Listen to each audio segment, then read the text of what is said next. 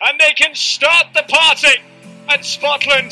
That's a brilliant goal from Gary Jones. And Henderson, what a goal! Goal is drilled home by Steve Davis. And then in comes Matheson. He scored! And now it's Thompson. And it's a hugely important goal, which may just keep Rochdale in League One. Hello and welcome to the RochdaleAFC.com podcast. My name is Dean and I'm joined as always by Chaff. Chaff, how are you, mate? Yeah, not too bad, mate. Thank you. We've also got Ryan with us as always. Ryan, how are you getting on? Yeah, good, thanks, mate. And Luke, welcome back, mate. How are you doing? Cheers, mate. All good, thank you. Good stuff. We've also got another special guest with us today. The club's first ever chief executive and a supporter for a slightly longer time than the rest of us, shall we say. Francis Collins. Francis, thank you very much for joining us tonight. Okay. So we're going to get into sort of half-season review with Dale having not played for the last few weeks, and then we'll sort of discuss the situation at the club over the last few weeks with the COVID postponements, and then we'll speak to Francis about his previous role at the club and perhaps what it was like supporting Dale in those sort of dark days before the likes of me and Chaff and Ryan Luke came along. So, Ryan, I'll come to you first, sort of to look back on the season as a whole, where we are at the moment. Has it gone better or worse than you were expected, or pretty much what you were expecting? Probably as I expected. I think I said in the pre-season one that we did that I thought we'd finish around the relegation spot, but not necessarily in it. And I think there's been really good highs. You think of Plymouth away, a couple of others where we've bounced teams, but then there's been games where we've been battered ourselves. I think there's a couple of players that have surprised me, good and bad. But I think on the whole, I think the season's gone as expected, but I'm still positive about the way we're playing and where we are as a club and a team on and off the pitch. So, I'd like better, but I think it could have been a lot worse. Chaff, what would you say are the main sort of positives we can take out of the season so far? I know we are struggling sort of towards the bottom of the table, but there have been moments that have given supporters hope, haven't there? Especially the games at Plymouth and Wigan. Yeah, but they're the two sort of standout positives, aren't they? The fact that we took them on and we went and got a lot of goals and we hammered them both, to be perfectly honest with you. Other positives, I think there's a couple of players that have come in and done really well, like Hayden Roberts, big positive. Matt Lund is another big positive for me. He's chipped in with a few more goals than I would have expected. The signing of Stephen Humphries is a big positive as well, even though he's been injured, because he's come in and he looks twice the player he was when he was on loan, even if it's only been brief so far. And yeah, they're the main positives that I can think of. The fact that we've got a football club, to be perfectly honest, and it still seems to be in a pretty safe position despite the pandemic. That's also probably the biggest positive of the lot. Yeah, there were certainly some worrying moments, weren't there, before football came back, and I suppose it's still going to be worrying moments in the future as well. Luke, what have been some of the sort of negatives from the season so far in your eyes? I mean, there have been some games where we've been very frustrated afterwards, to say the least. Yeah, I think not really learning from our mistakes in seasons gone by, and even in games this season, I think we still kind of seem to struggle with set pieces, defending them and defending balls into the box. It still seems to be our kind of Achilles heel somewhat when it comes to kind of conceding goals. And I was looking at the league table before jumping on here, and it's not like we're conceding more goals than anyone else in or around us. So it kind of makes it even more frustrating, because if you could cut that out of our game, it could probably take us up to, probably more of a mid-table position, possibly. So that's been frustrating. It's been frustrating at times when we've not really kind of adapted in games, and we still kind of persisted with that, passing football that I am a fan of, generally speaking, but just not adapting in games to kind of give us the best opportunity to actually go and win it, and then reverting back to type, for the following match. That's been a little bit frustrating as well. Yeah, that's pretty much how I see it as far as the negatives goes, mate. Francis, what about yourself? It's always sort of interesting because I hear what these guys think pretty much every week, but it's always good to get a sort of different perspective. How did you see the season going before we kicked off, and how do you think it's gone so far? Well, I agree with Chaff that we're fortunate to have a club still to support, and that's the main positive. I didn't really have any predictions from the start of the season because you just didn't know what to expect with the situation the country was in. But now we're at the halfway stage. I've got to be honest and say I'm quite unimpressed. I think the home form is dreadful, and there's no pace, no width. We don't have any goals in us, and then we go away to Plymouth and Wigan and hammer them. It doesn't make any sense to me, that. So I just think we need more pace, more width, and then I think we'll be all right. Because I think individually the first 11 that we've got are actually quite good players, but they're not been knitting together very well as a team, I don't think. Yeah, we sort of struggle with a bit of a lack in depth, don't we? And I think a few injuries here and there, and we start to look like quite a weak League One side. Ryan, one player... We've got 3 out with the COVID, haven't we? Sorry? Apparently we've got 3 out with COVID. Oh, for this weekend? Apparently, yeah. Well, I didn't know that. That's very worrying. I know one of them's Humphries, but I don't know the other 2 are. I saw Humphries tweeted that he was back in training. I don't know whether it would be considered fit enough if he's only trained for a few days. I mean, I know he hasn't caught it, and that'll be a lynch because he can't catch anything. Ryan, one player we will need to replace in that starting 11 over January will be Talaji Bolo, who's gone back to Arsenal now after his loan spell. Wasn't exactly the most memorable loan spell, was it? No, I thought he started off pretty well. I think when I watched his first couple of games, I thought we've got a decent player here. He weren't as good as Norrington Davis, obviously, but I thought he was a decent player. And then as time's gone by, he's been in and out of a team, but he's come out of a team because of really poor games. And I think his poor games have been, he's been the worst player on the pitch by a country mile. So I think, yeah, he goes back. Disappointing. Came with a pretty big reputation. We'd read that he'd played for Arsenal under 23s a few times and he'd done well there, and he sort of just not adapted to League One. And I'll be surprised to see him get another loan at this level. I think he'll probably have to either drop down a bit further or stay in and around the sort of development squads at Arsenal and see what happens from there. But yeah, I wouldn't have him back. Yeah, Chaff, obviously we will probably be in the market for a left back now. Are there any other areas of the squad you'd like to see strengthened during the January window?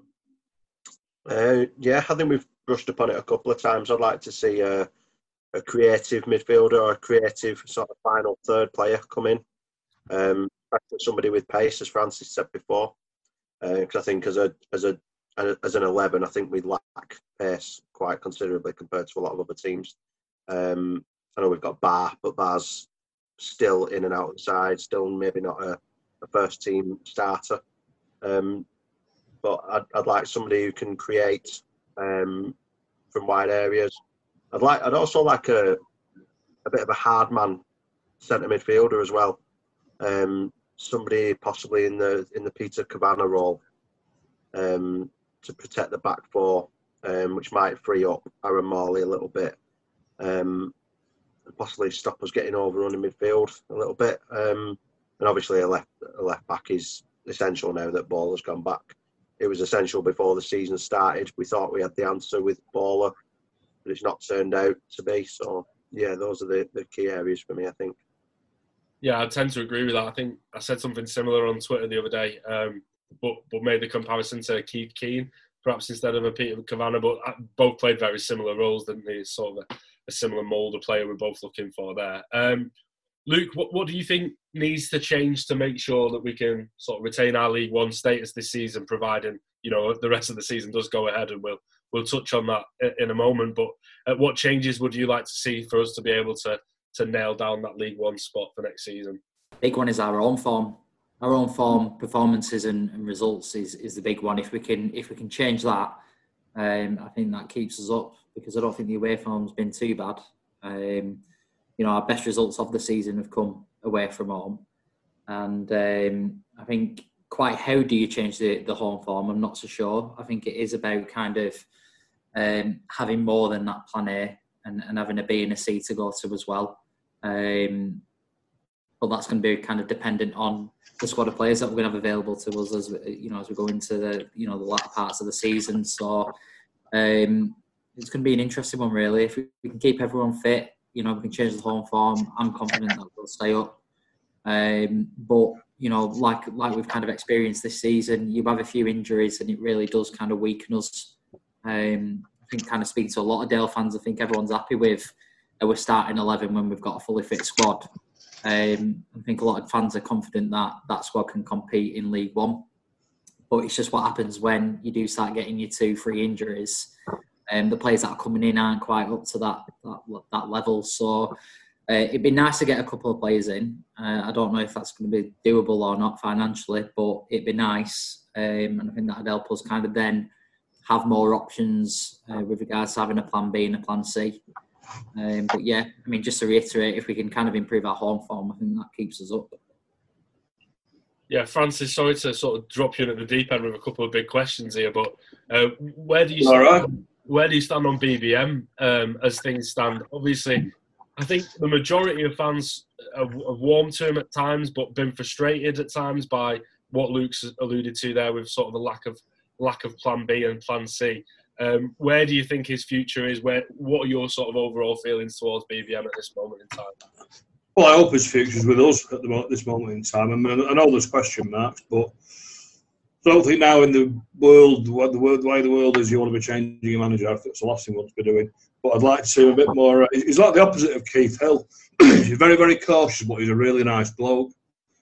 So it's sort of like we've gone from one extreme to the other. So I'd like to see him be a bit nastier and a bit more attack-minded. Yeah, it's a good point, to be fair. I never really considered it, but like you say, Hill at times was perhaps too nasty and a little bit too attack-minded as well at times. So, yeah, good point. So we'll touch on sort of the situation at the club and in football as a whole as well. Over the last few weeks, Dale have had 2 games suspended due to a COVID. Not an outbreak, I don't think. I think it was just that the squad had to self-isolate after 1 or 2 positive tests. But Ryan, it does sort of throw the whole season into question, doesn't it? Because we're seeing a lot more positive tests in the Premier League and in other Football League clubs, a lot more games being postponed. We've also seen the club doctor, Wesley Tensell, come out and say that he feels that a circuit breaker is the right thing for football at the moment. Is that something that you agree with?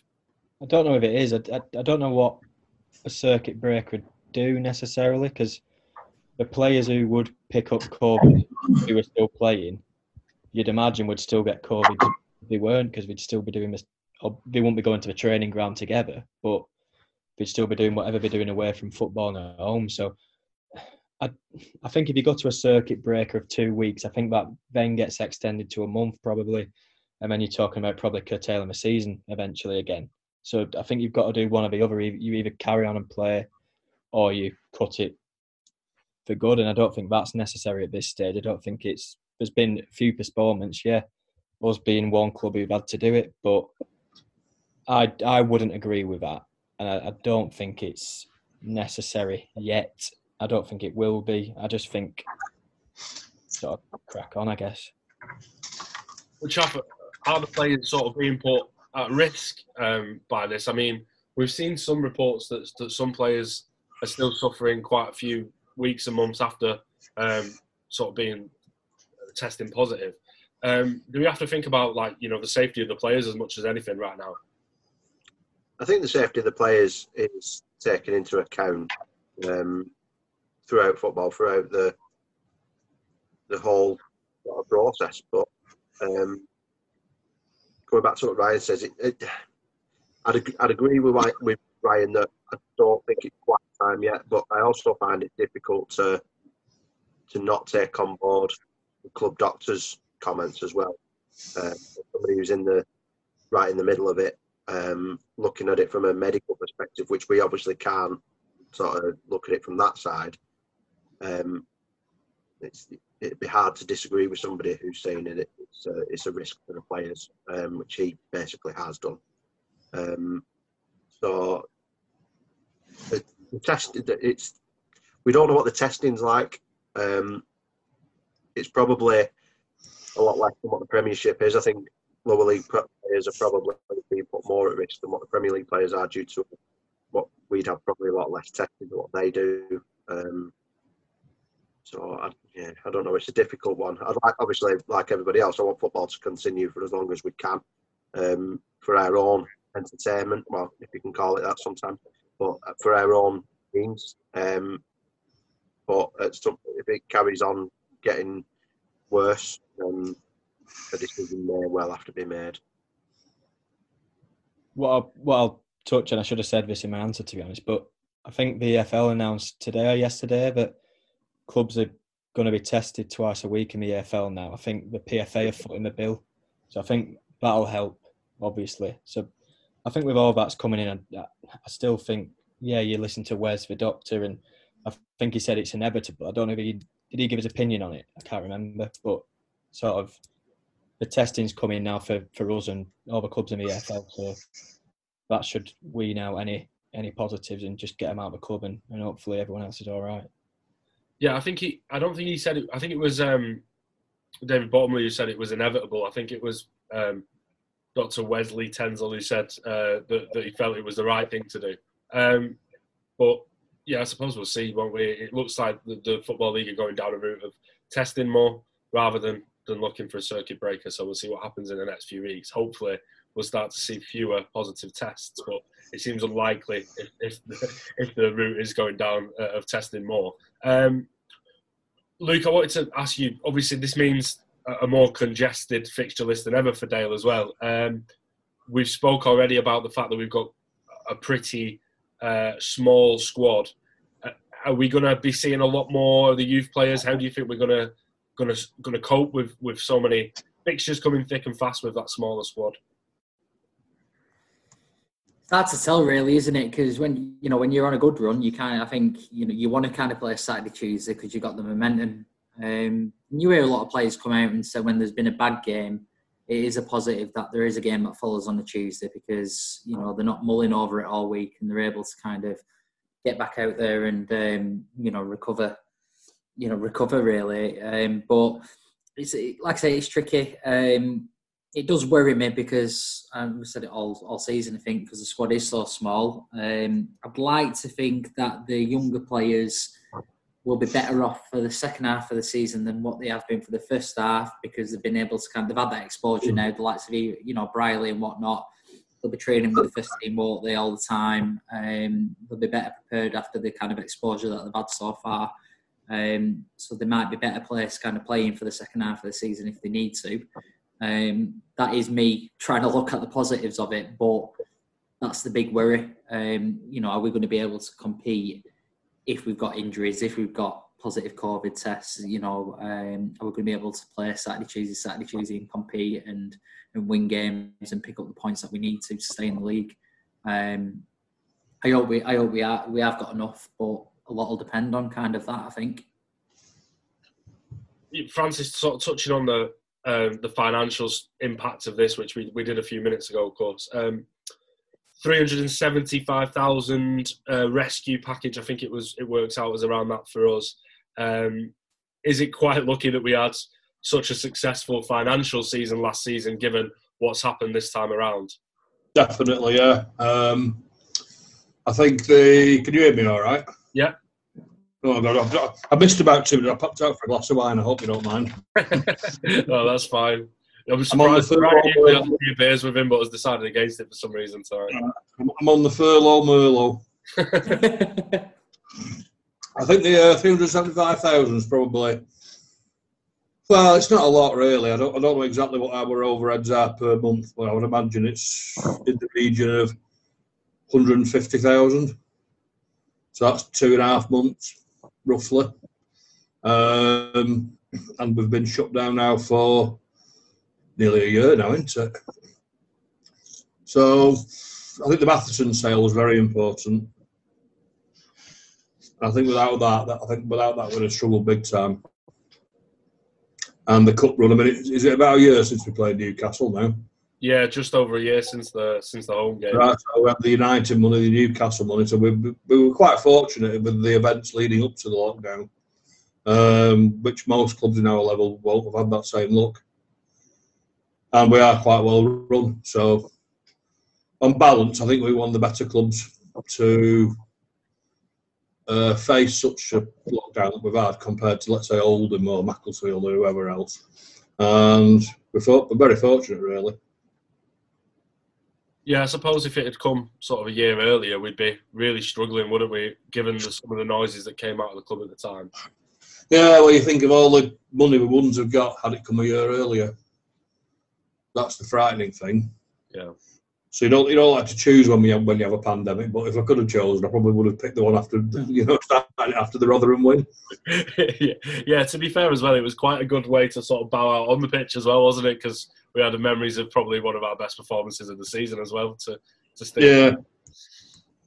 So we'll move on to your sort of the history, sort of the years before me and Chaff and Ryan were going to Dale. We obviously spoke quite a lot during the first lockdown about some of our favourite teams and favourite players and stuff from over the years, and we were hoping to get some of your sort of insights of players that we don't remember. But first of all, how long have you been going to Dale, and what would you say have been sort of the biggest changes within the club and within sort of lower league football as a whole in that time? Cool, that's a big question.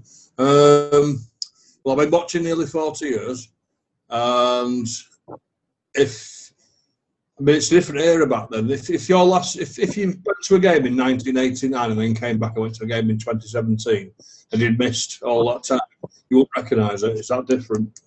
The style of play, it's more exciting in a way back then, but now it's much, much better. But we were awful back in the 80s. We were really, really bad. And today, we've seen players like who've gone on to be internationals. Back in those days, it was, journeyman's probably the right word, but they weren't even as good as that, some of them. So it's, you lot don't know you're born. I'm telling you, you don't. Do you think, bloody whipper-trappers, all of you. It was something that I spoke to Mark about when he came on as well, but do you think that maybe some fans of our sort of generation have a little bit more of an entitlement when it comes to Dale because we're used to seeing a little bit more success compared to those darker days? I wouldn't say you got more entitlement. It's always one of my bugbears is at a fans forum when a fan stands up and says, "I've been coming here for 52 years." As all that makes his question just a bit more important. It doesn't make it any more important at all. Whether you've been coming 2 years or 52 years, you're still a fan. So you're just lucky that you started when you started. So fair play to you. To be fair, I think me, Chaff and Ryan got a few years of Chaff and Luke, got a few years of grimness. Ryan just came in a perfect time, really. He's never seen us be really bad. What was it like seeing us in those times when we really were truly bad and applying for re-election and stuff? What would you say sort of stood out about how bad we were at that time? What are some of the memories you have and some of the stories you have? There's one particular game we played Doncaster. I think it might have been New Year's Day about 1984. And it was a good game, actually. Ended up a 3-3 draw, which was a fantastic result for us at the time because they were going well. And I got a new coat for Christmas. So I turned up in my new coat. I leant on the wall behind the net at Sandy Lane. These days you're not allowed to, but in those days, if you were young in those days, you leant on the wall or you sat on the ledge at the back of the Sandy Lane. You weren't allowed to run around on the steps like they do now. And I was behind the wall, and the pitch was like an absolute mud bath, proper mud bath. But they wouldn't even have a World War I on that pitch. It was that bad. It was absolutely dreadful. And I'm sat there. What used to get what do you call it? Like when the ball pings around in the goal mouth. Scramble. Yeah, proper goal mouth scrambles where everyone dives in on it. And we had a player called Vernon Ellett who wasn't very good, should we say. In fact, it was bloody awful. And the ball was just pinging around, and it suddenly landed on the goal line. And the keeper he's floundering in the mud, the keeper. And I'm standing right behind the goal. And Big Vern sees the ball sitting on like a golf ball on a cow pat. And he lunges in with his right foot. And he manages to go under the ball, which just sort of rose up about 3 inches, then dropped in exactly the same spot. And he covered everybody behind the net in mud. I got home and I got bollocked from my mum. That new coat is ruined. You've only had it a week. So what had happened? She said, "You won't believe me." She didn't think anyone could be that bad. So you don't get stuff like that these days, but it made it good fun back then. No, it was something that was discussed on the forum, wasn't it, recently, about sort of, should we say, the social side as well of going to the football was certainly different then, because there was no podcast, there was no forum. It was sort of going to the pub after the game and chatting about it with your mates more than it is now. All you had was the Rochdale Observer and CFAX. That was it. On the programme, which wasn't very good back then. I didn't do it. What kind of crowds were we getting back then? Ooh, we'd average about 1,700, 1,800. But that's taking into account that you get Burnley turning up with 5,000. So when you weigh it all up, we're probably getting about 1,300, 1,400 home fans. And in those days, Wilbert's Lane was a terrace, so you used to walk round onto Wilbert's when we shoot towards Pearl Street, and then walk around at half time to Sandy Lane. We always used to shoot towards Sandy Lane second half. And if it was 0-0 at half time, you thought, we've got a chance here. That was always the feeling. But you'd always go around to Pearl Street. Used to be a terrace that used to come round onto Wilbert's. There was like little no man's land. Like insults would be traded between opposition fans, which was quite humorous, as I seem to recall. Yeah, I was going to say, when you could walk around to the other side and things, and you had teams like Burnley and other teams around us, it would have been the hooligan days, I'd imagine. Oh, absolutely, yeah. It was quite hairy. As a kid. Well, going away was always the mining towns who were the worst. Doncaster, Chesterfield, Scunthorpe. When you're an 8-year-old or 10-year-old lad, you're walking down Sandy Lane, and these miners are coming towards you. It's time of the miners' strikes and what have you. They're like 6'7", hands like shovels, and you just think, Jesus, look at the size of him. And it's just worrying. But when you go to away games, you cover up your colours. Burnley in particular, you cover up. You'd always park at Townley Park facing towards Bacup, because you sometimes might need to run away. And I had a mate, actually, I could name his name because he's currently dead, but he was called Colin, and he used to sell scratch cards in opposition pubs around the grounds. And how we got away with it, I'll never know, but went to Burnley in about 1992, 93, something like that, in the Cup, second round. Big game. We were taking about 1,200 probably. And we parked up at Townley Park, walked down towards that big junction on the corner of the ground. There's a big pub on the left, called something like the Brunswick or something. And he said, right, I'll go in there and sell my scratch cards. I said, Colin, don't be stupid. You're absolutely battered. Yeah, I'll be right, don't worry about it. So in he went. And then we watched the game, and he didn't turn up. And we thought, oh, where's he gone? And after about, 25 minutes, their right back was a fella called John Francis, who you probably haven't heard of. And he raked Jimmy Graham down the back of his leg with his studs. In those days, probably used metal studs in those days. And the wound was that bad, an ambulance had to go onto the pitch to get him off the pitch and take him to hospital. And he ended up having about 25 stitches in the back of his leg. And I don't even think John Francis got a booking for it.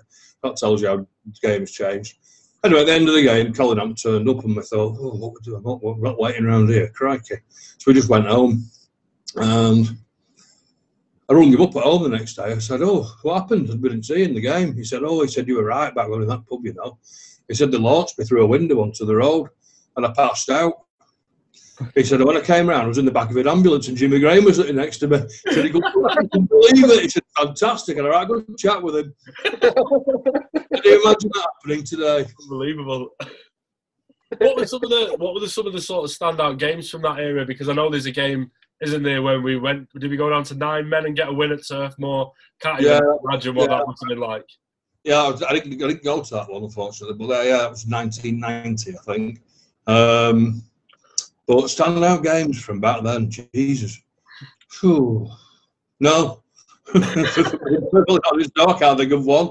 I think one game, a 4-4 draw away at Hereford. That was a good game. But that was the start of a new dawn for us. That was Danny Begara, if you've heard of him. Yeah.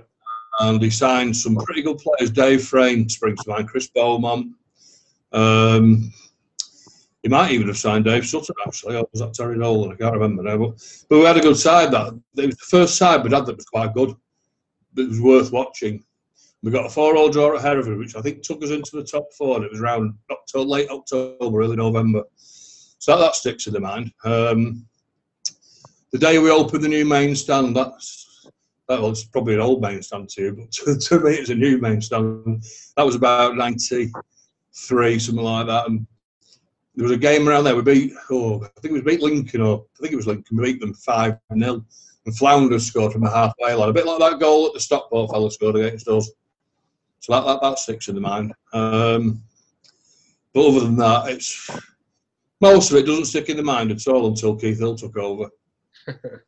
Got to forget. You mentioned the new main stand there. Just how much has the ground changed during your time? I think you said there that the Wilberts Lane used to be a terrace, the Pearl Street used to be a terrace. I bet it's like a wall now, isn't it?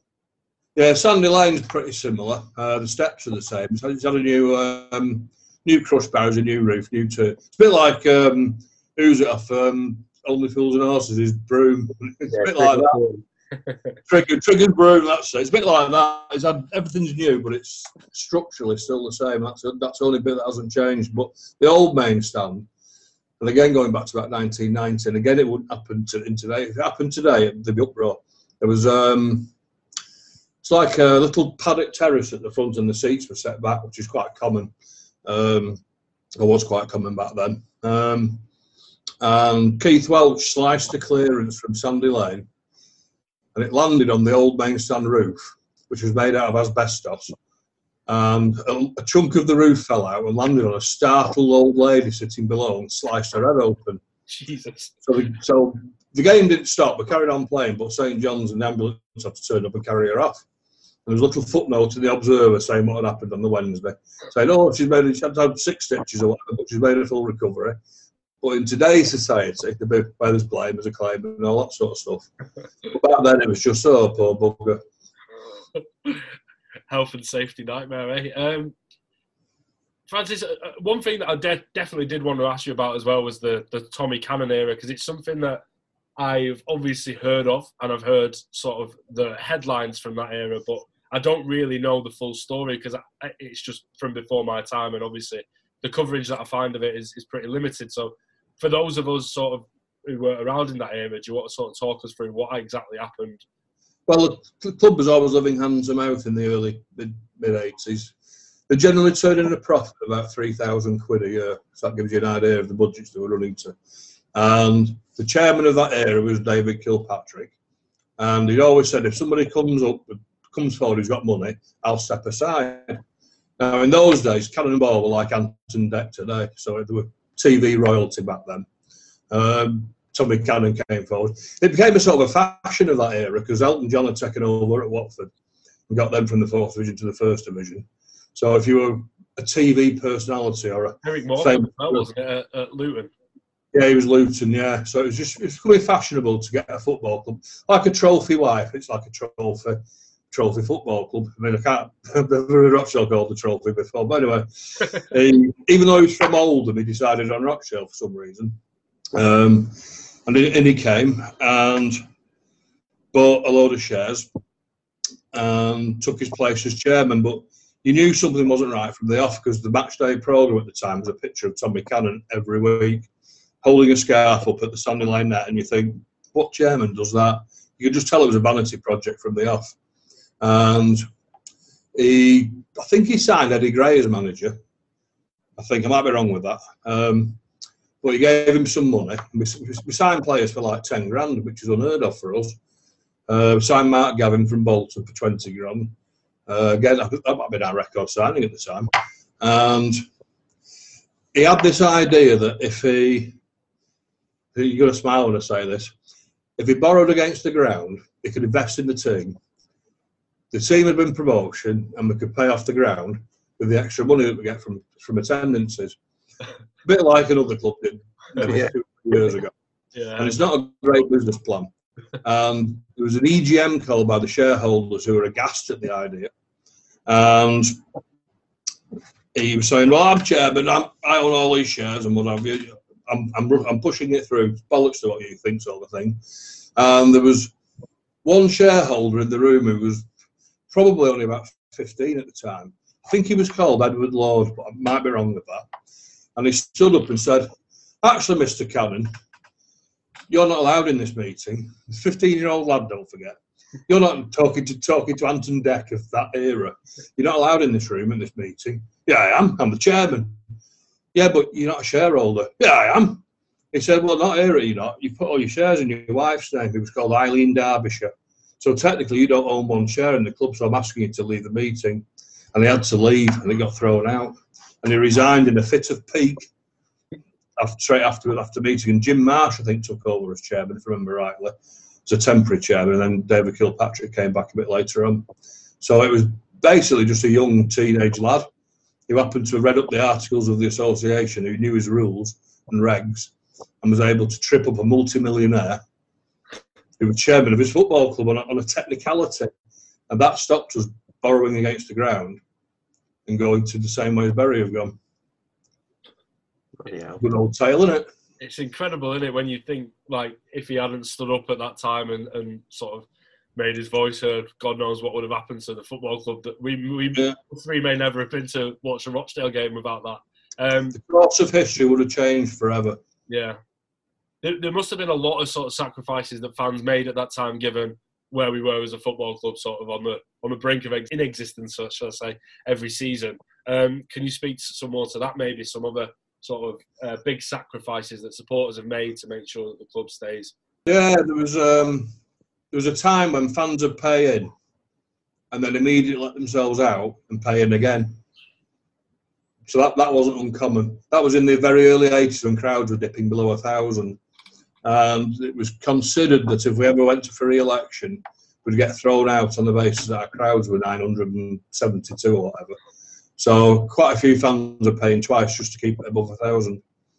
And then in 1987, when Cannon was popped off, Graham Morrison, Kilpatrick came back to the club on the board, and we were revealed to have debts of 250,000, which today sounds nothing, but back then it was like, how much?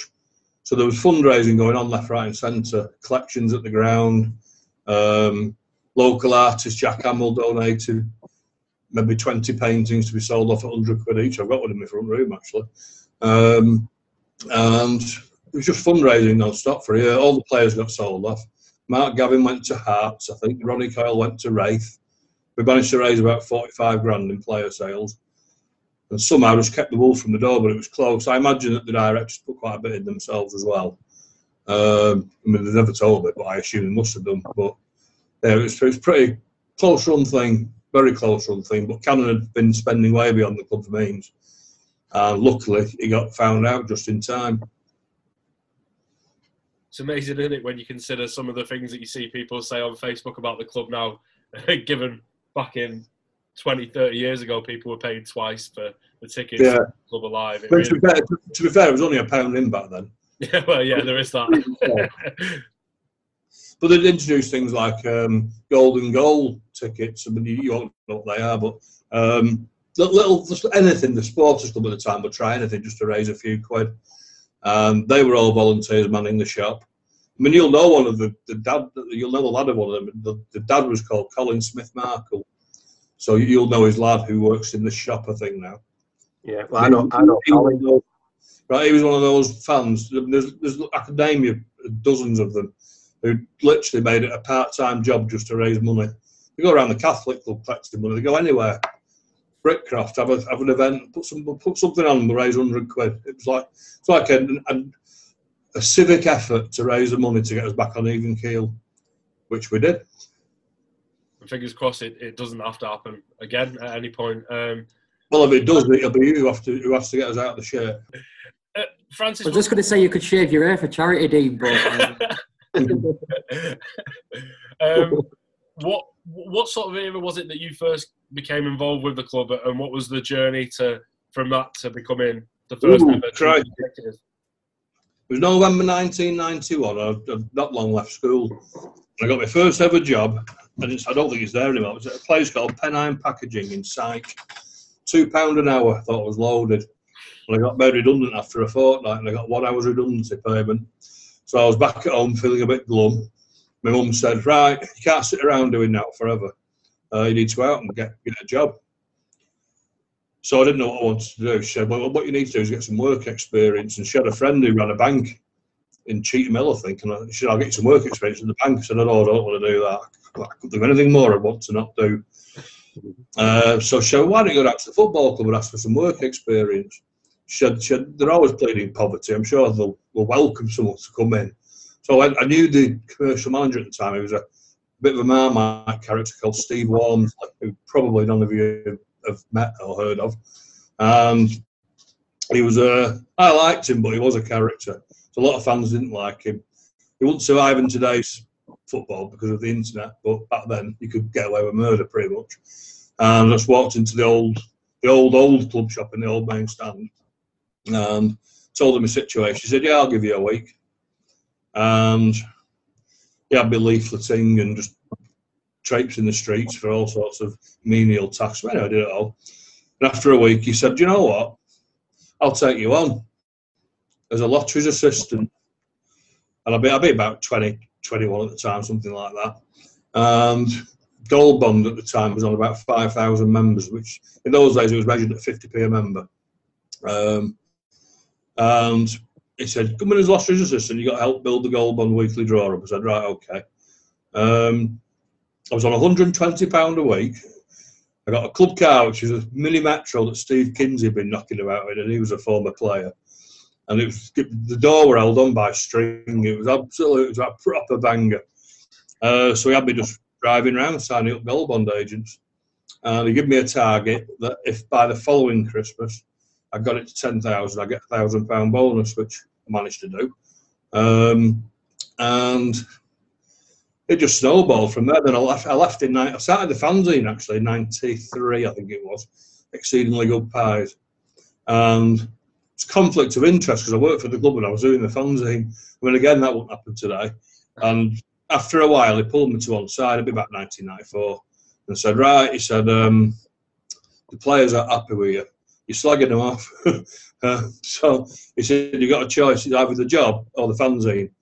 So I said to him, I'll do the fanzine. Really? And he couldn't believe that I'd said that.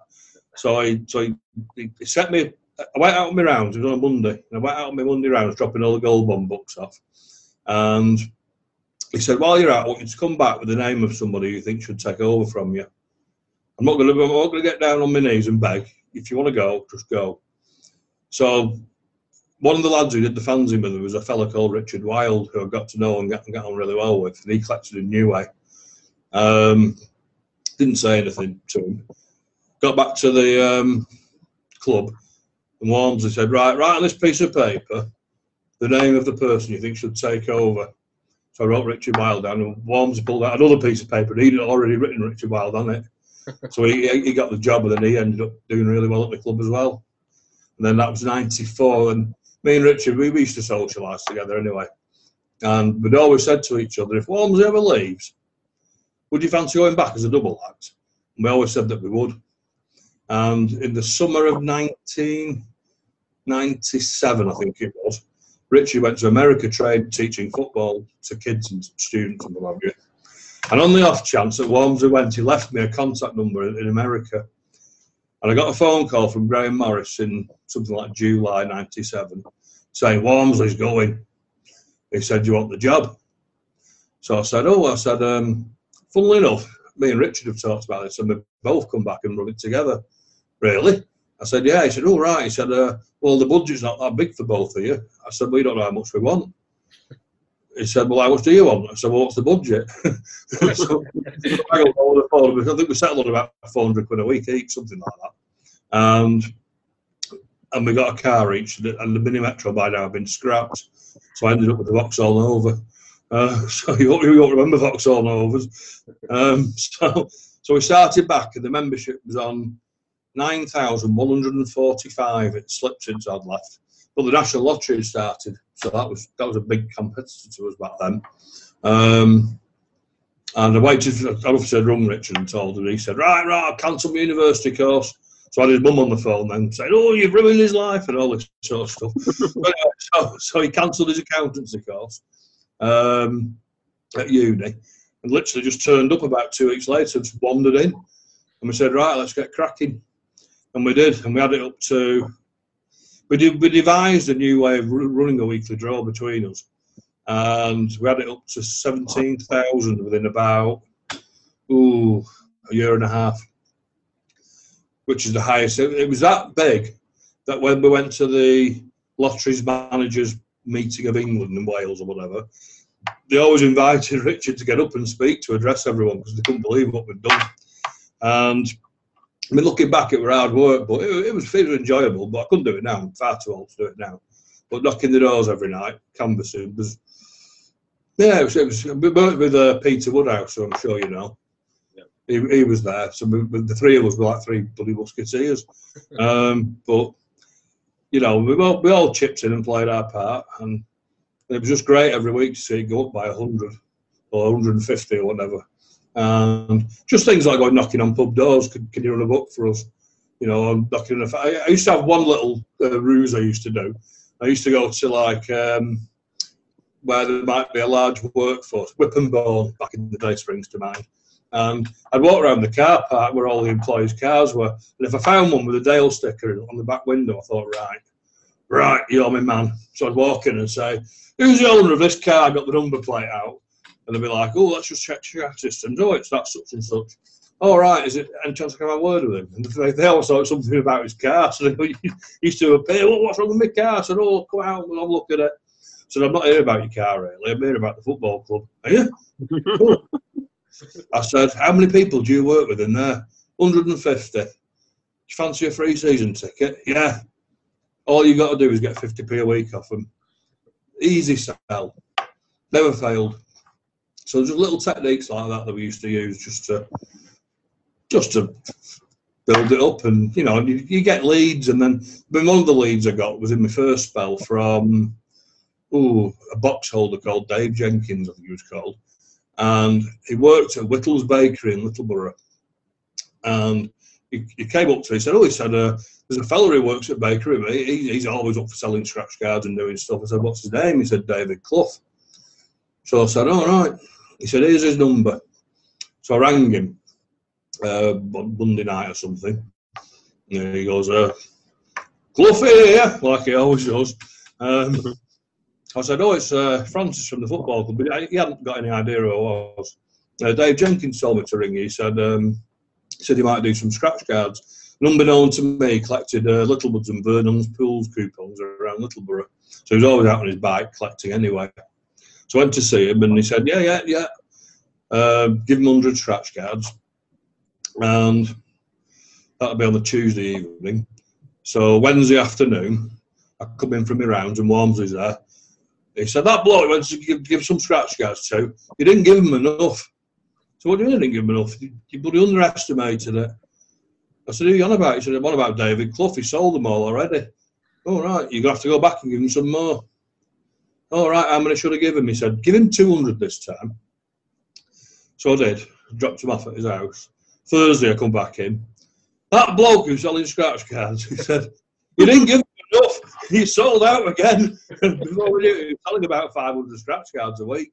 And then I said to him, if we go on the streets where you collect your coupons and knock on the doors asking him to join Gold Bond, would you collect it in for us? He said, yeah, of course I will. So he gave us a list of streets he went to, and it was like A4 page, full on both sides of streets, like all around middle of Littleborough, Hare Hill Street, Victoria Street, all around there.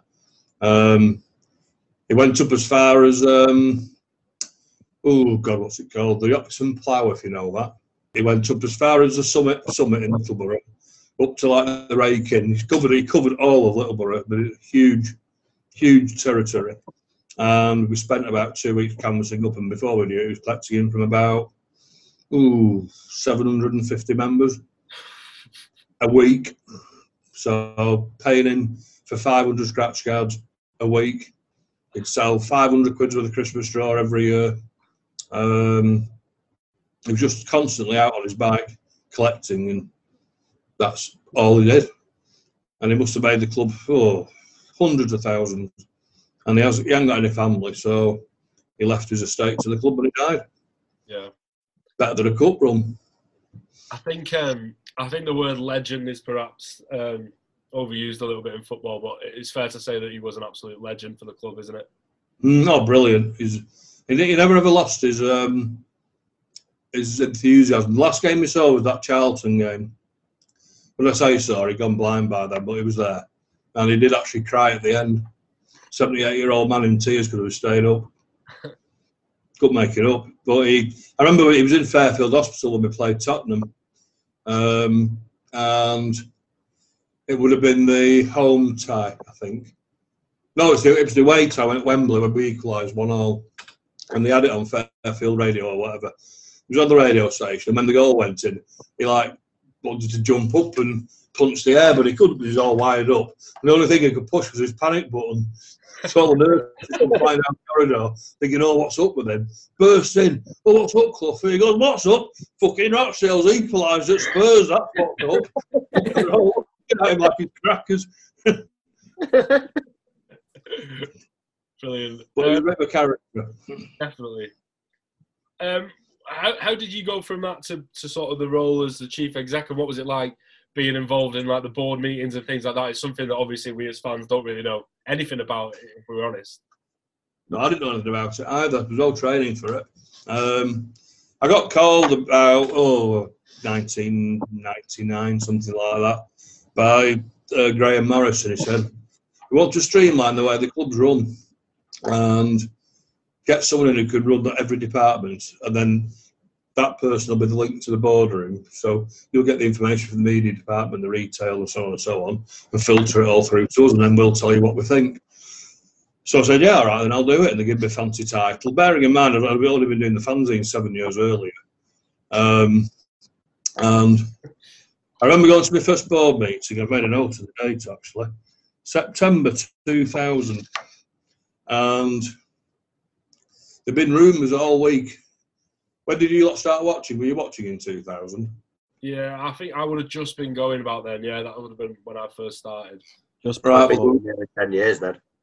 Well, there were rumours flying around all week that we were going to sign a player called Martin Carruthers from Southend. I remember that, yeah. To part of the client platter. And I also wanted to move from the old club shop to where the club shop is today. It didn't always used to be there in Pearl Street. It used to be around the main stand side. And I'd asked Graham Morris, I said, "Look, I think we'll do better if we move to the bigger premises. You know, we're an expanding department, we're making enough money." And he said, "Well, you have to come to a board meeting. You can't just spend money like that to on moving shop. That's one for the board to decide." He said, "Come to next Monday's board meeting." So I did. And in the car park, I bumped into David Kilpatrick. This is the nearest I'm ever going to get to how contestants on Dragon's Den feels, by the way. So I bumped into David Kilpatrick, and we went into the foyer, and he pressed the lift button, which I thought was really weird. And so I said to him, I said, "Oh, your leg's not so good." And I can't repeat word for word what he said because you'll have to edit it all out. So I'll leave all the swear words out. And his basic argument was, when we built this stand in 1992, health and safety made me put this lift in, and it cost me 25 grand. So every time there's a board meeting, I use a lift so I can get my money's worth. And by that time we got to the top and we walked into the boardroom, and the tables were in a horseshoe, and there's like smoke in the air, a coffee percolator bubbling away in the corner, club sec with a notepad, wanting to take notes and what have you. And Parkin was sat in there, so Parkin was manager. And all the directors are all circled round. Basically, captains of industry from local businesses. I mean, they are the cream of the crop, really. And he said, Kilpatrick said, "Right, I'll get the meeting started. We'll start off with Parkin. He can say what he wants to say, then he can bugger off because he lives in Retford or somewhere down there." So Parkin said, "Right, I think we've got a chance of promotion this season." He said, "But Platty can't do it all on his own up front. We need someone up front to take the workload off him. I think I've identified a player who falls within our budget, but Southend want a fee for him. He's called Martin Carruthers. So I've come here to ask if I can sign him." And Kilpatrick said, "Well, how much does Southend want?" He said, "I think 70 grand will get him." So he looked at me and said, "Right, when you come in tomorrow, fax an official offer to Southend for £35,000 and we'll see how we get on with that." He said, "Write it down, not a penny more." To write down 35 grand, so I didn't forget. So anyway, so that was that, and then Parkin went. And he said, "Right, Francis, what do you want to talk to us about?" I said, "Well, we've got the old club shop underneath where we are now, but it's so small. It was small. I don't know if you remember it, but it was tiny. And you can fit about 4 people in at a time, which on a match day is no good. And I said, we've got this empty space in Pearl Street that's just sitting there doing nothing. I could convert that, but it's going to cost about 30 grand with shop fitters. I've had an architect look at it already who's done it for me as a favour. And he's worked it all out, he's done some drawings, and he said he could have it done within 6 months for 30 grand, fitted, done the lot. And Kilpatrick said, right, I think we'll have a show of hands on this one. So he just announced to the other directors, if you're in favour of Francis doing this, put your hand up. And I'm thinking, oh shit, crikey. So everyone's hand went up, bar one. And we all looked at the one. It was Jim Marsh, if you remember him. And Killy said to Chris Dunphy, who was sat next to him, oh, Jim's fallen asleep again. And the one word I took from that more than any was the word again. So it happened every week. So he said to Chris, he said, wake up, Jim, will you? So Chris leant over and gave Jim a shake on the shoulder, and he come round, looking, oh, where am I?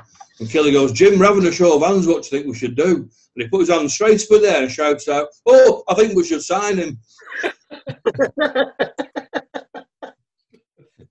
And I was about to burst out laughing, and I noticed Chris Dunphy glaring at me with a glint in his eye, which said, don't laugh. So I didn't. I got the green light and we moved club shop to where it is now. What sort of things were you doing sort of on a day-to-day basis in that role as well? Because, like I say, it's not really something that I think most fans will be actually aware of. Ooh. Well, one of the jobs was managing Hornets, which was very difficult. Because at the time, they obviously had half the stadium, but didn't pay half the bills. So it was getting around them all the time. That was difficult. But it's things you won't even think of. It's like making sure there's, not even sure there are female sanitisation bins in the female loos. Little things like that you wouldn't even dream of, that someone has to make sure it's done. But things like making sure you've got good contracts with the pie people, catering for the restaurant, getting the stand sponsored, raising money for a tractor for the groundsman. I mean, it covers everything really. Doing kit deals, making sure the lottery still produce the revenues. Basically making sure that whatever we did made money. Yeah. And coming up with new ways to make money. So, for example, one of the ones that I came up with was do you know what I mean by a racehorse syndicate? Yeah. Right, well, imagine a horse being a YTS player or a youth player, and you invite people to bet money on him making it. So you could buy, for example, at the time, I think Joe Thompson was the first one we did, and we got about 3 or 4 people who bought a piece of Joe Thompson for about £1,000 or £2,000, whatever it was, I can't remember now. And the deal was that if you made a first team appearance, you got 500 quid. If you made 10 appearances, you got 5 grand. You got 10% of any transfer fee. There was loads of, basically, if you picked the right player, you could make yourself 20 grand. Yeah. But if you picked Scott Tanzer, you make nothing. So well, you got 500 quid. So that was one idea we had. And I'm glad they don't do it these days. It costs us a fortune. But back in those days, no one ever came through, so it was easy money. So that was one thing that we did. We got all the stands sponsored up. That was another thing we got done.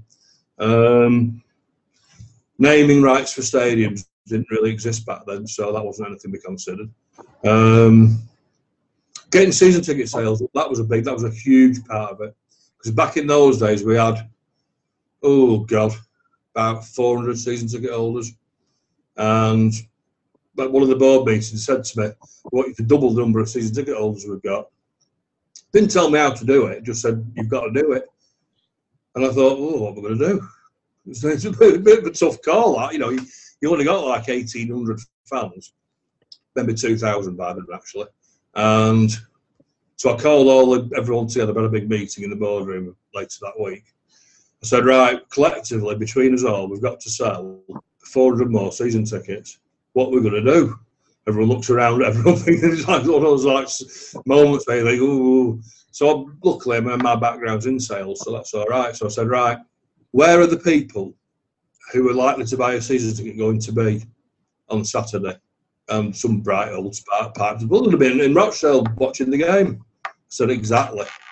So there's going to be maybe 1,800 home fans. 400 of them have got a season ticket. 1,400 of them haven't. Who are they? Don't know. We need to find out. And it's like, well, how are you going to do that? I'm going to ask them who they are when they come in. You what? So we'll ask them when they come in who they are. We'll get some leaflets done and get people to fill out the details. No internet back then. Get people to fill out their name and address and phone number, that sort of thing. And pop it in a bag and we'll enter it onto a computer on Monday morning. She said, this old woman Doris in the corner doing a knitting. She said, oh, I wouldn't do that. I just walk around the table at 5 to 3. I'm not messing around filling a form in. We all thought, she's got a point. So we thought, we'll make it a competition, put a leaflet in, and we'll draw it out at half time. Whoever we draw out wins a free season ticket. Well, bloody hell, people were filling forms out twice. It was ridiculous. So we actually took in just short of 2,000 names and addresses. And we thought, right, we can write to them now. No, the club had never written to ordinary fan before, ever in the club's history. But we knew who they all were and where they all lived. So it was Richard Blessed. We went to the printer on Entwistle Road, I've forgotten the name, and he sat there for about a week typing in all these names and addresses, and he could print them out to address labels, still like sticker ones, he stuck in an envelope. So eventually he reappeared about a week later with this roll of address labels on a huge roll of them, and we got some envelopes, bought some envelopes from W.H. Smith's or wherever, and we got a brochure done, and the club said, oh, you can't do a brochure, we can't afford 500 quid for a brochure. I'm like, oh, bloody hell, I've come this far. If it's another 400 season tickets, I think you'll get your money back. No, you've got to get an advert on it for 500 quid and then you can print them. And luckily, Carcraft came to the fore on that one. They took half of the back page, advert for 500 quid. So they covered the cost of printing it. So we got the leaflets done, or the brochures. It was like an A4 glossy one. I had a picture of Wayne Evans on the front. And put the brochure in this white envelope and put a sticker on. I said to Doris, I said, well, that's all right, isn't it? She said, oh, I wouldn't open that. I said, why not? But it looks like it might be from the water board. Well, no, that'll be going straight into the bin. Really? So I had a word with the printers and he said, why don't you put that picture of Wayne Evans on the front of the envelope so when fans pick up all the posts, they know immediately which letters from the football club and they'll open that one first, which is what happened. And then we posted them all out, and the response was amazing, unbelievable. I remember on the Saturday, we did what was called an early bird for the first time. I mean, it's commonplace now, but back then it was brand new. Country season tickets, things like that, were all brand new that season.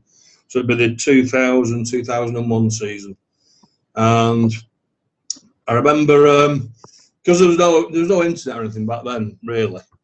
And I remember on Saturday when I came in, there was a queue of about 12 people queuing for a season. We've never seen a queue for season tickets ever in our life. And I thought, right, here's a good chance for a bit of publicity. So I found every single person I could find, dog walkers, you name it, I put them in this queue. So the queue jumped to about 30. Took a picture with a camera, proper camera with a film in it. Got it done at Maxfield. Went to Les Barlow at the Ob, or whatever it was back then. Said, oh, look at the queue for season tickets on Saturday. Give me this photograph. Back page of the Ob on Wednesday. Fans queuing around the block for season tickets. That's what I sent out. It's like that sort of subtle marketing that people use. So if you make people think something's running out, it's a bit like buying bog roll during lockdown. If you create that illusion that you need to go and get it, and we sold 1,200 that year. Brilliant. So those are the sorts of things that I got in touch with. But a lot of it was secretarial type stuff, which was a bit dull. But a lot of it, when they give you free rein to try your hand at marketing something or trying something different, that's what I like to do, because you can think outside the box and stuff like that and come up with ruses, and you can do things with mirrors to create illusions to make things look. One day you might be in a position where someone says to you, right, I want you to sell this. And you've got to come up with a strategy to sell it, and it's not easy. The first question you ask yourself is always, who's going to buy this? That's always the first question you should ask yourself in sales. And that's a lesson to life to all you listeners. One other thing I wanted to touch on from a couple of years later was the Key-Tech debacle, should we call it? I believe you were involved in that, but it's one of those things that not all supporters will know about. Very few will know about this. Probably legally shouldn't tell the story, but bollocks to it. I've had my furlough, I'll get it told. What happened was there's a fella called Jim Fagan who appeared about, I don't know, very late 90s, perhaps early 2000. And he's one of these fellas who had a different car every day, Lamborghini, Ferrari, Porsche, proper 40 grand car every day, different. And you're thinking, how many cars has this fella got? And it was Les Duckworth at the time who we dealt with, who was the old sponsorship manager. And Les was a really good bloke, fantastic Dale character. And this Jim Fagan had inquired about sponsoring the shirts. And at the time, Carcraft used to pay, I think, 18 grand a year. But they always said to us, if you can find someone else who'll pay more, take it and we'll step to one side. And Key-Tech offered something like 50 grand or 40 grand, something like that. And we thought, blimey, right, sign him up. So we signed him up. And he took Les round. He had big offices in Whitworth where he claimed, and this is, bear in mind, this is like 2000, he claimed to run the GPS tracking system for the New York police on all these computers, which may or may not have been true, but the thought of a place in Whitworth running New York police is a bit, just a bit fanciful in my view. So anyway, he signed the dotted line, and Graham Morris had him checked out, or had his business checked out, and said he had to pay half up front. So on a 2-year deal, I think, he had to pay half up front and the balance within the first year. So it's probably an 80 grand deal in total. And at the time, the then chairman, who was still David Kilpatrick, was looking to basically retire, I think. I mean, he must have been in his 60s back then. Definitely in his late 50s. And this Fagan character, who seemed to have money falling out of his pockets, seemed to be the obvious natural successor. And everyone just thought he was the chairman-elect. Everyone assumed that without asking the real questions, proper questions. And at the time, my brother lived in London. He was a Man City season ticket holder. He used to come and stay with me at the weekends when City were at home. And we were chatting one Saturday lunchtime, and he said, "Is that bloody Kilpatrick still running the club?" I said, "Yeah." He said, "Crikey, he must be getting on a bit." I said, "Yeah, he's looking to hand over to this new fellow. We don't really know anything about him, but he's the fellow who's got his name on the shirts, Key-Tech." He said, "What do you know about Key-Tech?" I said, "Nothing." He said, "Have you got any information on them?" I said, "Well, they've got an advert in the programme, and it had its company number on the advert, if I remember rightly. My brother was a buyer for KFC at the time. Had a laptop and all these things that everyone's got now, but at the time it was brand new. Got his laptop out, looked at the company history, and said, if I was a buyer, wanted to use this company, I'd run a mile. It's dodgy as hell. So what do you mean? He said, well, this Jim Fagan isn't even a shareholder. He's just a front man. And he's had to borrow 10 grand to buy a terrace house in Whitworth off them. And the accounts are late. They're not making any money. And to be honest with you, they look a bunch of shysters. I said, really? He said, yeah. So I went to the SEM, had a pint, but I bumped into Mr. B, we'll call him. And I told him the story, and he said, oh, that's a bit worrying. So we need to find out more about him. I said, I know we do. Why are we going to do that? He said, let me think about it over the weekend. I'll give you a shout on Monday. So I'm in the office. I work from home, so I'm in the office at home. My phone goes, it's Mr. B. He said, right. He said, can you get round here in an hour? And I said, yeah. He said, why? He said, I've got a private investigator turning up. Bring £600 in cash with you. It's going to cost us 1,200 quid, this. I said, you what? He said, bring £600 with you in cash. So I did. Got to his front room. Sort of furtive character appeared under a brimmed hat with a long brown coat on, like a World War II spy coming through the front door. And he sat down and we said, look, there's this fella who runs this company. We think he's going to be taking over as chairman. And we think his motives aren't quite what they should be, shall we say. And we want to find out all about him. Who is it? Where's he from? What's he? So anyway, so he said, right, £1,200. I'll give it a week and I'll come back to you. So he came back to us a week later, and he said, right, I've been through his bins, I've done this, I've done that. He had access. And basically, the findings were that all his cars were on the tick. They're all like on HP or whatever you call it.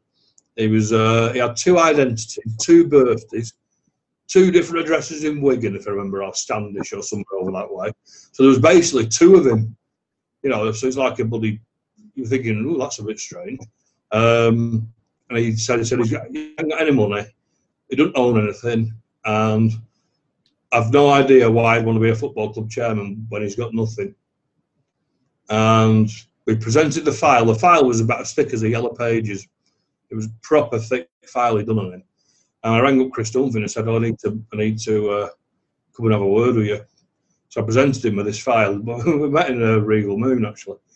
And I talked to him through it all. He said, first thing he said was, do you know what? We all thought he was great. And my wife has always said to me, there's something not right about him. Because the first thing he said to me was, Chris, and I'll never forget that. And he said, and you were right. So basically, they chased him away. And so we could have fallen into. I was the Edward Lord of that year, if you like. So it was just one of those things that we felt we had to do, just to make sure that we're not getting involved with someone who's a bit dodgy, and he was dodgy. I can't prove it to you now, but that's from memory. Yeah, that shows though, doesn't it? Just how close the club has come at times, and how sort of every lower league club attracts these sort of people at times, and we have to, as fans, we always have to be wary of that. And I think that's something that Dale fans are perhaps more than other supporters. Francis, I just wanted to end with a couple of more questions that we asked Mark last time when he came on, but just about sort of your memories from before our time. We did a few podcasts in the summer, our favourite players and things like that. So I just wanted to see if there were any players that you felt deserved a mention that obviously were before our time that we couldn't mention. So any of your favourite players from that era? Yeah, you asked him to pick his favourite team, didn't you? Yeah, I think we said favourite defender, favourite midfielder, favourite forward, and favourite keeper. Yeah, so if you wanted to do that, that'd be great. When you say favourite, do you mean favourites or best? I think, well, when we did our all time, I think we were going for the best. So we'll go with right. Best keeper, Conrad Logan. Best defender, it's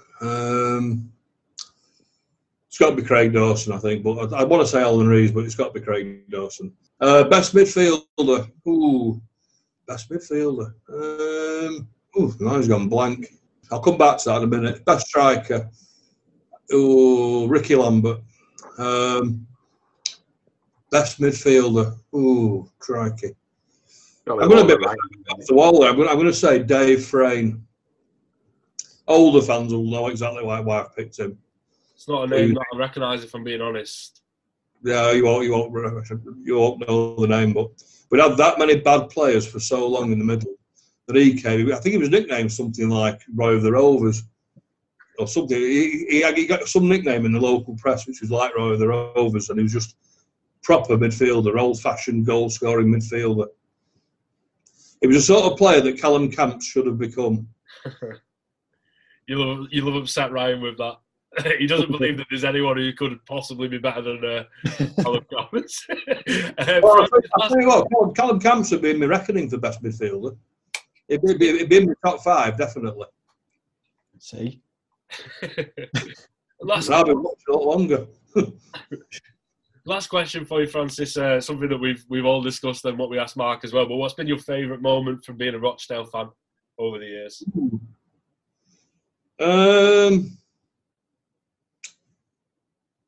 I'm not going to pick a game because it's too easy.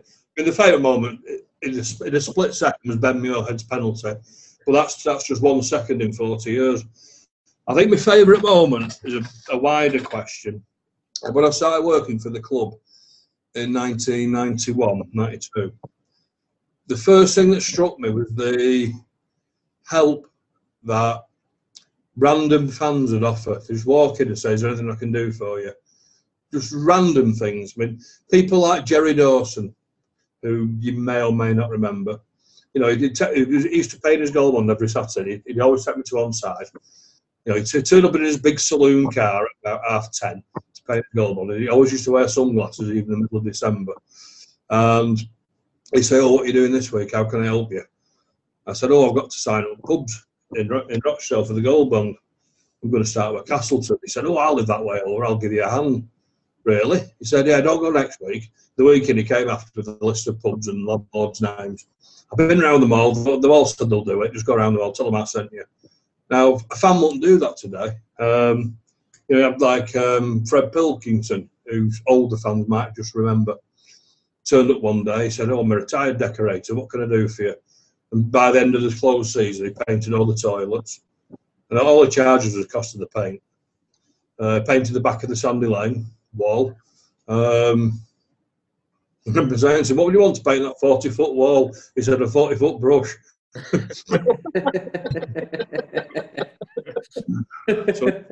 So we used to go down to Lancashire Wallpaper and Paint to get the paint. That was Rob Briley, a former director. That was his business. And you'd say, "Oh, from the football club, oh, we'll put it on the account." And I'm sure we never got invoiced for it. It was that type of existence. So I bet Rod would have seen the invoice and thought, "Nah, put it in the bin. They can have it." And we painted the whole ground, Fred did, basically for nothing. You won't get that these days. And I remember a fella called John Holtz. He lived in Whitworth. And I was in the old club shop in the old main stand. And this old bloke walked in with a flat cap on. He must have been in his 60s or 70s even. He said, "Oh, you Neil, lad?" I said, "Yeah. Is there anything I can help you with?" And I was wiggling this wooden drawer under the counter. It got stuck. It was the money drawer. We didn't have tills back then. It wouldn't open. He said, "Oh, I'll come have a look for you." So he come round, had a look at it, and wiggled it free. He said, "It's not right." He said, "The drawer's too big for the hole." He said, "You need a new drawer." I'm like, "Well, I'm going to get one of them." He said, "Well, as it happens, I'm a retired joiner." And he pulled out something that all men carry with them, a tape measure. Measured up and turned up about 3 hours later with a drawer that was a perfect size. Like, he'd been out and bought the wood, done it out of his own time and money. "So what do you want for that?" He said, "Oh, I don't want anything, it's for the football club." So my standout moments watching Dale are what other fans will do for the club out of the sheer generous nature. You weren't expecting that as an answer, were you? I wasn't, to be honest, but it's a great answer. Good one. Yeah, definitely. It's an emotional one, isn't it? Francis, thanks very much for joining us tonight. And I'm sure for some older supporters it would have been a good trip down memory lane, but for supporters like ourselves that are a bit younger, it's good to sort of learn a little bit more about the history of the club. So I really appreciate you taking your time. My pleasure. Yeah, nice. We'll reconvene next week to chat through the Crewe game, if it goes ahead, of course. But for now, thanks for joining me, Ryan, Chaff and Luke. Nice one. Nice one, Dean. And we'll catch you next time. Up to Dale.